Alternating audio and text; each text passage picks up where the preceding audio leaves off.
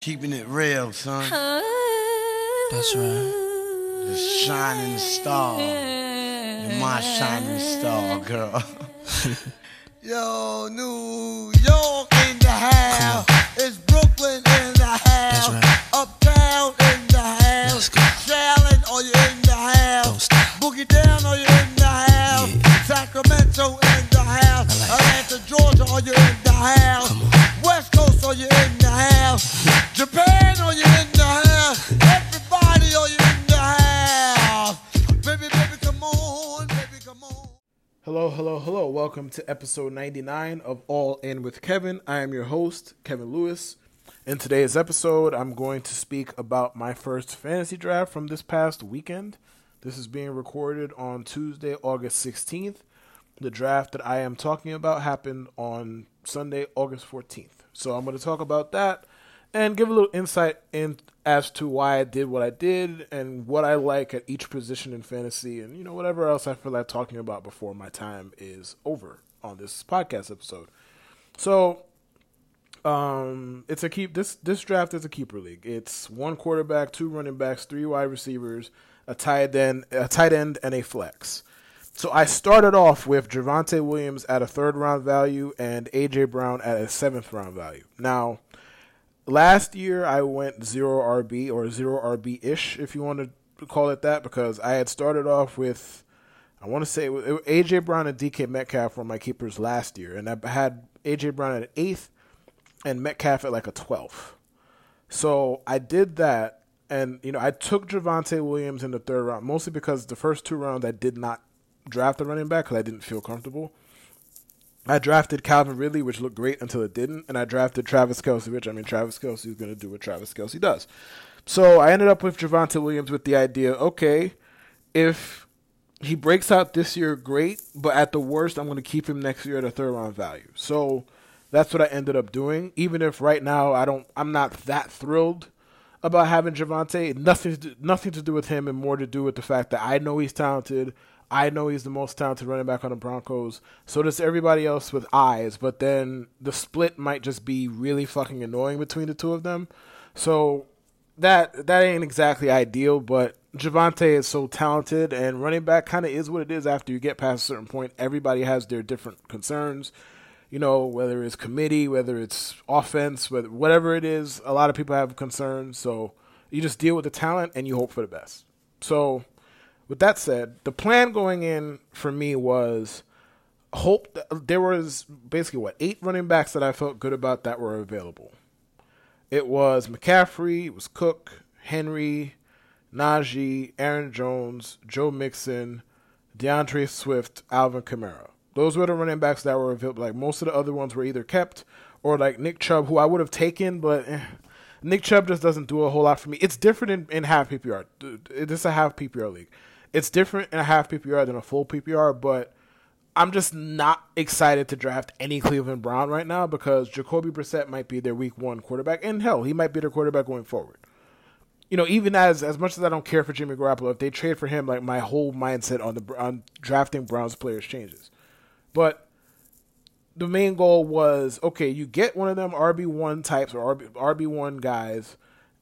You slide Javonte down to the 2, and you don't have to go out of your way to draft running backs after that. So that was the plan. That was the first part of the plan. The second part of the plan was draft primarily youth.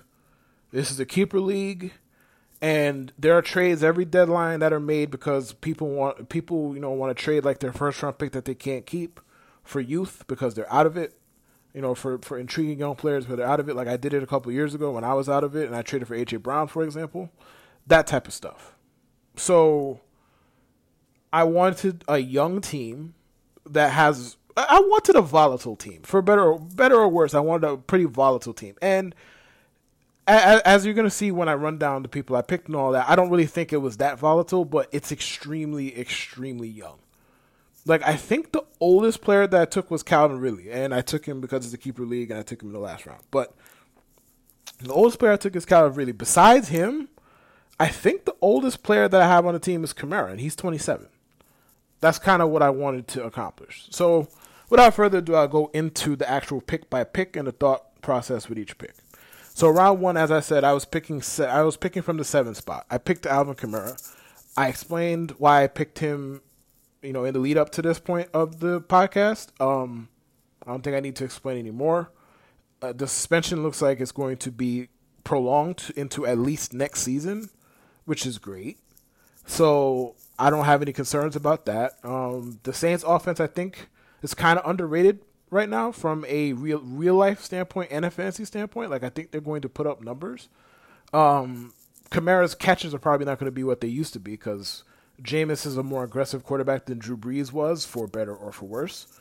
But he's the lead back on that team on a really good offense, playing a whole bunch of games indoors. And, I have my RB1. I don't have to worry too much about taking running backs going forward. I gave half a thought to taking Aaron Jones, but in a half point per PPR, a half point per reception league, it's just not as appealing as in a full point, so I didn't. Now, round 2 is where the thinking started, and this is where the keeper league, as opposed to non-keeper league stuff, starts. So I took T. Higgins. Now, I thought long and hard about taking Kyle Pitts. And I know Kyle Pitts in round 2 sounds crazy, okay? But hear me out. As I said in the opening, I have Javonte Williams at a 3rd round pick. So I don't have a 3rd round pick to use because it's already used on Javonte. So it was basically Kyle Pitts now or Kyle Pitts never. And if you've learned anything about me and the way I like to draft over the last couple of years doing this podcast, I like having an elite tight end because it's way better than being in the slums with pretty much 9 out of your 12 league members where everybody is chasing whoever did good last week or whatever matchup is favorable this week. It's better than that. And if you have a wide receiver 1 at your tight end spot or a high end wide receiver 2 at your tight end spot, and your other wide receivers are just what they're supposed to be depending on who you draft or how you drafted, or they exceed expectations, it is such a big advantage for you. It's a big advantage in a vacuum, and it's a big advantage when you start adding context. So I thought long and hard about taking Kyle Pitts. If this league was 2 wide receivers instead of 3, I would have taken Kyle Pitts without a hesitation. I thought that taking T. Higgins at that spot and then hoping that somehow Kyle Pitts made it back to me in round 4, which I think he was about 5 picks away from doing so, was probably the best way to go about it. But once that happened, I knew, all right, I'm going to be in the slums at tight end because I'm not taking the middle class guys. I don't mind the Dalton Schultzes and the T.J. Hawkinsons of the world. I'm not in a rush to draft them either, though. Unless I just don't like anybody else on the board. So there it is. So T. Higgins, I spent a whole lot of time talking about Kyle Pitts, but I took T. Higgins. I mean, he's going to get a similar amount of targets to Jamar Chase. I don't think people really understand that. And in the games they played together, Higgins and Chase were really close in value. Really close in results, rather. And points scored and all of that. So, I like T. Higgins. Nothing about his situation has changed. I expect Cincinnati to throw the ball a little bit more now that Burrow is a year removed from the surgery on his knee. And I think T. Higgins is bankable. And at a half point per reception league, I'm not as concerned with raw catch totals. I'm not really chasing the guys who can catch 100 passes, but they might get 1,100 yards out of those 100 catches. The touchdown merchants or potential touchdown merchants, the more efficient guys who are not going to get targeted 175 times or whatever it is, they have more value in this format to me, and thus T. Higgins was my selection. All right, so round 3, as I said, Javonte. Don't need to go too far into that. Now, round 4, Travis Etienne. I realized at this spot that if I take Travis Etienne, I don't have to take any running backs basically until the end of the draft. So it was just, in a half-point PPR league, he's not as appealing as in a full point. Because we don't know what his actual rushing share is going to look like. Because James Robinson has been a really good runner his first 2 years in the league. Now, he's coming off an Achilles tear. Who really actually knows what James Robinson is going to be when he comes back? And quite frankly, he's probably being underdrafted right now because he's being drafted around 10 on average. But with Etienne, it's all right, there's a lot of wide receivers left who are kind of in the same boat. There's a lot of, tier 3, tier 4-ish kind of wide receivers, tier 4, tier 5-ish kind of wide receivers where it's just like, all right. And right before that happened, like A-Rob got taken off the board, Courtland Sutton got taken off the board, and Brandon Cooks got taken off the board, 6, 7 picks before that. So 3 wide receivers I really like came off the board, and all the wide receivers after that are kind of either I don't really care for or are basically in the same kind of tier. So I don't have to reach when I could get somebody else in that same tier. Whereas ETN, I don't think anybody else really that I would prefer to draft has that kind of upside, especially when Breece Hall went in the second round. J.K. Dobbins also went in the second round, and I'm not touching like the Antonio Gibsons and the Josh Jacobses. I'm not touching those. So I was like, all right, ETN. My biggest concern with Travis Etienne is a little bit irrational, but bear with me. Now, Travis Etienne was a pass catcher in college, but first of all, like if you believe the film heads who study the stuff and eat, breathe, and sleep football and studying and all of that, there are issues with Travis Etienne as far as how he actually catches the ball in his hands and his technique. So him being at Clemson and catching passes where, he's on the most talented team in the country, they just do whatever they want, that doesn't really do a ton for me anyway, right? So that's a little bit concerning. The Jaguars drafted him in round 1. But here's the part where I am concerned. This idea that Travis Etienne was going to basically be Walmart Alvin Kamara was birthed by Urban Meyer. I am thus, by making a commitment to Travis Etienne in round 4, albeit not a super expensive one, especially given how the rest of the draft went, but me giving a commitment to Travis Etienne of this kind means that by default, I'm agreeing with Urban Meyer. That scares the shit out of me. That is all. All right. Round 5, Gabriel Davis. Now, I'll say the same thing I said when I said that I said about T. Higgins. I like receivers in half point formats who, could score 10 touchdowns and you wouldn't really be surprised. Could score 11, 12 touchdowns, wouldn't be surprised. The Buffalo Bills are going to be the pass-heaviest offense in football, most likely. Maybe they'll be second or third at worst, right? They have one of the best quarterbacks in football. They have the guy with arguably the best arm in football. They are motivated to be aggressive at all times. They are a modern offense in every sense of the word, in every sense of the type. And Gabriel Davis is potentially the target number 2 on that offense. Like the playoff game was what it was. I don't put too much stock in it because the Chiefs had me playing corner at that point. So I don't put too much stock in it. It shows that Allen trusts him, I guess. And once last year Cole Beasley got hurt, Gabriel Davis stepped in and they started to give him significant. Was it? It was Emmanuel Sanders, excuse me, who got hurt. They kind of let the training wheels off of Gabriel Davis to an extent, and I think there's more room for him to grow. So at this point, I have my 3 wide receivers. I have A.J. Brown in the cut. I have T. Higgins, and I have Gabe Davis. And the 2 of those dudes are attached to really good quarterbacks. And then A.J. Brown, I'm just betting on the talent. I'll get into him more. I'll get into that topic more in when I talk about the round 7 selection. But I like where I'm at. So far, I have Alvin Kamara, Javonte, A.J. Brown, and T. Higgins. And Travis Etienne. I like where I'm at. All right, so round 6, Drake London. Now, again, keeper league. I can only keep A.J. Brown for 1 more season. So I'm going to have to replace him either by trade or by just drafting guys and just hoping that they break out and all of that.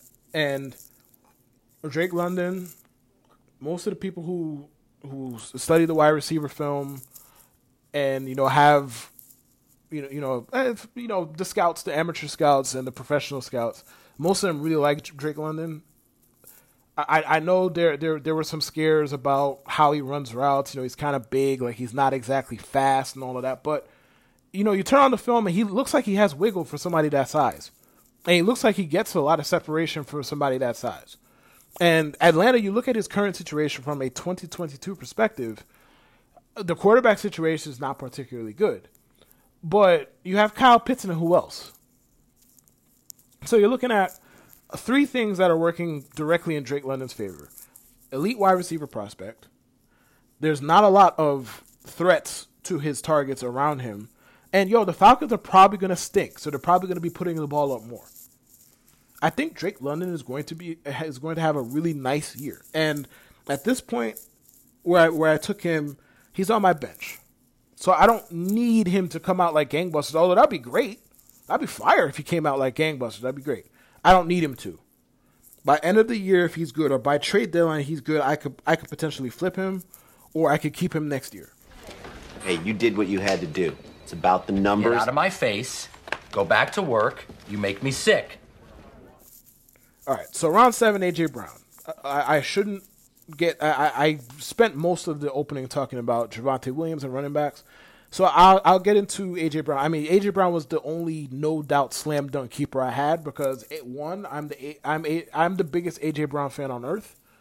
I think he's one of the... whatever small number you want to pick, most talented receivers of football. Like, I would say 5. If somebody says 10, I'm not going to argue with them too much. He is a mega talent. Like, he gets open. He runs good routes. He's big. He's strong. He's physical. He's wildly productive. In the open field, he's a menace. Like, the guy has everything you would want in a wide receiver. The durability questions do linger, and I can't ignore that. I can, personally. It's football. I'm past the point of giving a fuck who gets hurt and who doesn't get hurt. Next week when I get in depth about quarterbacks, running backs, wide receivers, and tight ends, I will get more into the injury stuff.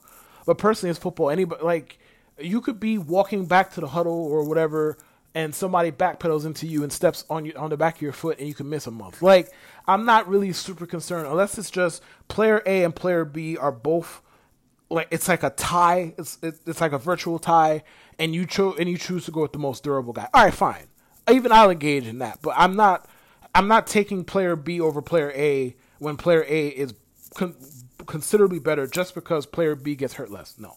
But back to A.J. Brown, and as I said, in a half-point league, having guys who are efficient touchdown scorers, who can get you a touchdown a week, get you 2 touchdowns in a week, whatever, who might not necessarily get you 12 catches, that's fine in this format. I prefer those guys in this format.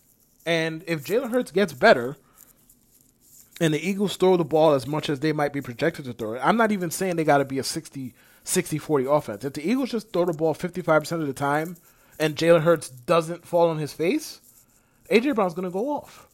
So thus, that's why I traded for him a couple years back, and that's why I am keeping him today, and that's why he is my round 7 pick. All right, so on to round 8, Chris Olave. Now, a lot of the film heads, I know I keep going back to the film heads, but I'm taking a lot of rookies and I don't watch college football. So there you go. Like, I have Travis Etienne, who was a sophomore, Drake London, who was a rookie, and now Chris Olave, who was another rookie. They love his route running. He's in New Orleans. He's also fast. Jameis likes to attack deep down the field. He is likely the best deep threat on that team. So you take him. As I said, it's a keeper league. Chris Olave goes crazy. You can move him. You can keep him.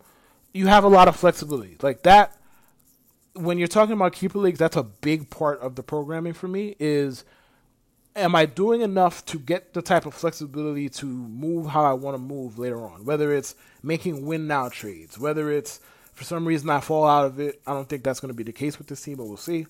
I fall out of it later. Can I recoup? Can I get a better keeper for next season? I like having the flexibility to move how I want to move. All right, so round 9, Trey Lance. Now, this was the second portion of the programming where I actually had to expend brain energy in thinking a lot. I thought, and this was, leading into the pick. Now, at this point, there are 2 teams that don't have quarterbacks, myself and Jad, who's also in the league. Shout out to him if he listens to this. It's me and him, and it's like, all right, Trey Lance is my favorite quarterback to draft this year by a mile. He plays in San Francisco, plays for one of the brightest offensive minds in the sport. He runs, he throws. We already know the Konami code with rushing quarterbacks, and he's on a kick-ass team potentially. So it's like, all right, give me Trey Lance. Now, what I was thinking about doing was just continuing the rookie quarterback theme and getting George Pickens. And in hindsight, obviously hindsight is 2020. That's what I should have done because, you know, Jad didn't have any interest in taking Trey Lance, whereas I thought he would. He ended up taking Tua and Matt Stafford, which, I mean, fine, cool. I could have taken Trey Lance around later and gotten away with it. Now, with that said, I'm not going to be upset about having Trey Lance. It's more like, kind of upset about not having George Pickens. He's nasty, all right? So, Trey Lance, my favorite quarterback to take. Out of the guys who are getting taken outside the top 5, he probably has the best chance of finishing as overall quarterback 1. And as I said before, man, great situation, great talent. He runs, like he attacks deep down the field. Like the throwing motion is a little bit elongated, but he attacks deep down the field. He has weapons. Like Debo's nice. I think people are gonna relearn about Brandon Ayuk this year. George Kittle is George Kittle. He has weapons all over the place. A good offensive line. Like all the pieces are in place for Trey Lance to have a massive fantasy year this year. All right, round 10, Jalen Tolbert. I feel like I could copy and paste the portion about Drake London and Chris Olave and put it here. The Cowboys don't exactly have a lot of wide receiver depth at this point. You have CeeDee Lamb, you have Jalen Tolbert, and then I can't name people after that. This is also a Tony Pollard portion of the programming. I didn't get him, but if the wide receiver depth chart is going to look like that, Tony Pollard either probably can or should see more slot wide receiver snaps because he's gifted like that. He's talented like that. He has good hands. He can run good routes, all of that. But Jalen Tolbert, extremely talented. Like the film heads like him. You know, if he went to a bigger school, he probably wouldn't have been a third-round pick. But I know if ifs and buts were candies and nuts, we'd all be having a Merry Christmas, whatever the fucking expression is. But I like Jalen Tolbert. Dak Prescott, good quarterback, good offense. I'm all in. All right, round 10 pick. If he goes crazy, again, you could trade him. You can keep him.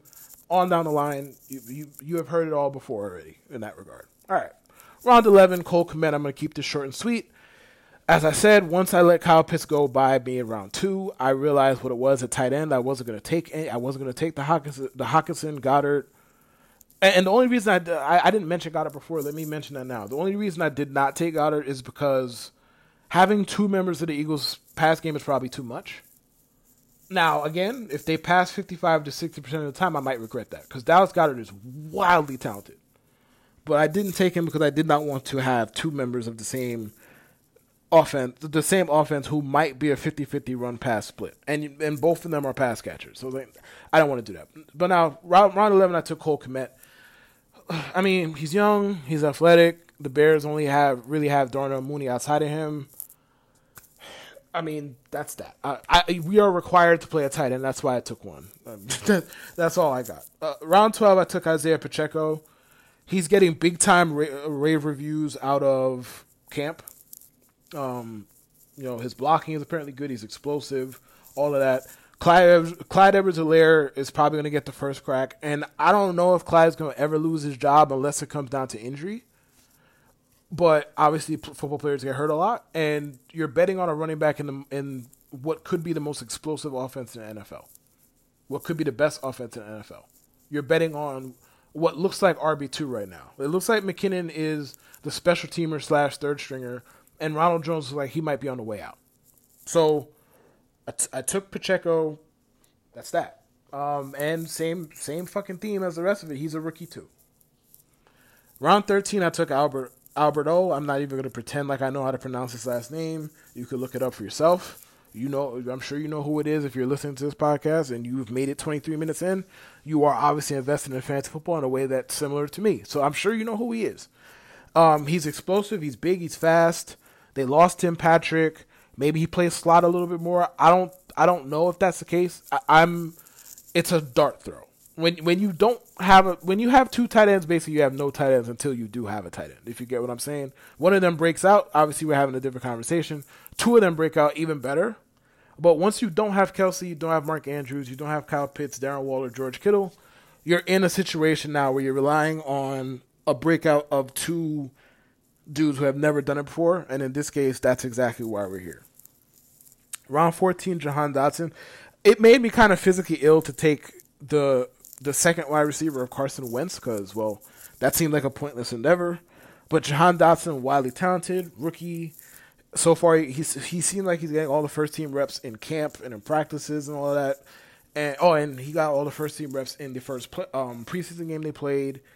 It's a dart. It's round 14. He's young. He's talented. You could do worse. Round 15, I took a kicker. I don't think I need to go into that. Round 16, I took the Eagles defense. The Eagles defense on paper is very good. Like last year, they put together a respectable showing. I think they finished like defense 13, despite the fact that in real life their defense wasn't very good. They added a lot of talent to the defense in the offseason. The offense might put them in better spots by being a better offense. And they're in the NFC East. Like you're going to see Wentz twice. You're going to see Daniel Jones twice. We might not be they might not be on my team by week 4. I don't know. I don't have a crystal ball. But if they come out smoking and I end up keeping them the whole year, that was the process as to why. Good defense on paper. A quarter of your games potentially against Daniel Jones and Carson Wentz. All right, round 17, Calvin Ridley. I think this is pretty self-explanatory if you listen to the rest of the podcast. It is a keeper league. I don't plan to keep Calvin Ridley. The goal is pretty much to trade him. So hopefully I don't get bedeviled by injuries, so I can keep the Calvin Ridleys of the world. Even though, we have IR spots, there's that. But you know what I mean. Hopefully, like my roster is good enough where I could justify keeping him through the trade deadline because he's going to be traded to somebody. I could tell you that. He's going to be traded to somebody. By hook or by crook, he's going to be traded to somebody. So that's the reason I took him. That is the draft. My running backs ended up being Javonte Williams, Alvin Kamara, Travis Etienne, and Isaiah Pacheco. My wide receivers, A.J. Brown, T. Higgins, Gabe Davis, Drake London, Chris Olave, Jalen Tolbert, Jahan Dotson, and Calvin Ridley, if you want to count him. My tight ends, Cole Kmet and Albert O. And my quarterback, Trey Lance. If I could do one thing over, I guess it would be the George Pickens selection. But if that's my biggest complaint, then I love how I drafted. I love where I'm at. If one of those tight ends is just like tight end 8, I'm probably going to be in great shape this year. So that's what it is. That's what it is. I think I drafted really well. I drafted a lot of youth like I wanted to draft. My running back situation a lot better now than it was when I left the draft last season. It made sense for me to do it. I didn't go out of my way to take Alvin Kamara. The board played itself that way. Could you have justified taking Kelsey over him? Sure. I could have, but I didn't really want to. I could have. I really could have, but I didn't.